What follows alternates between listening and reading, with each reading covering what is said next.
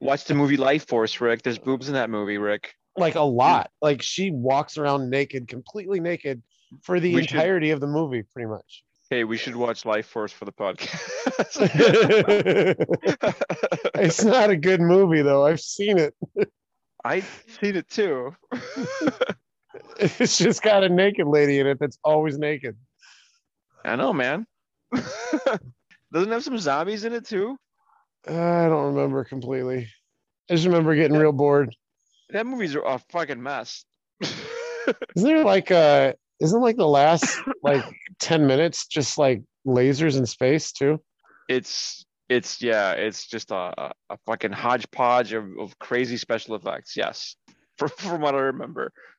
Oh, so so if you want to see naked chick walking around and maybe zombies and fucking lasers in space, go watch Life Force. yeah.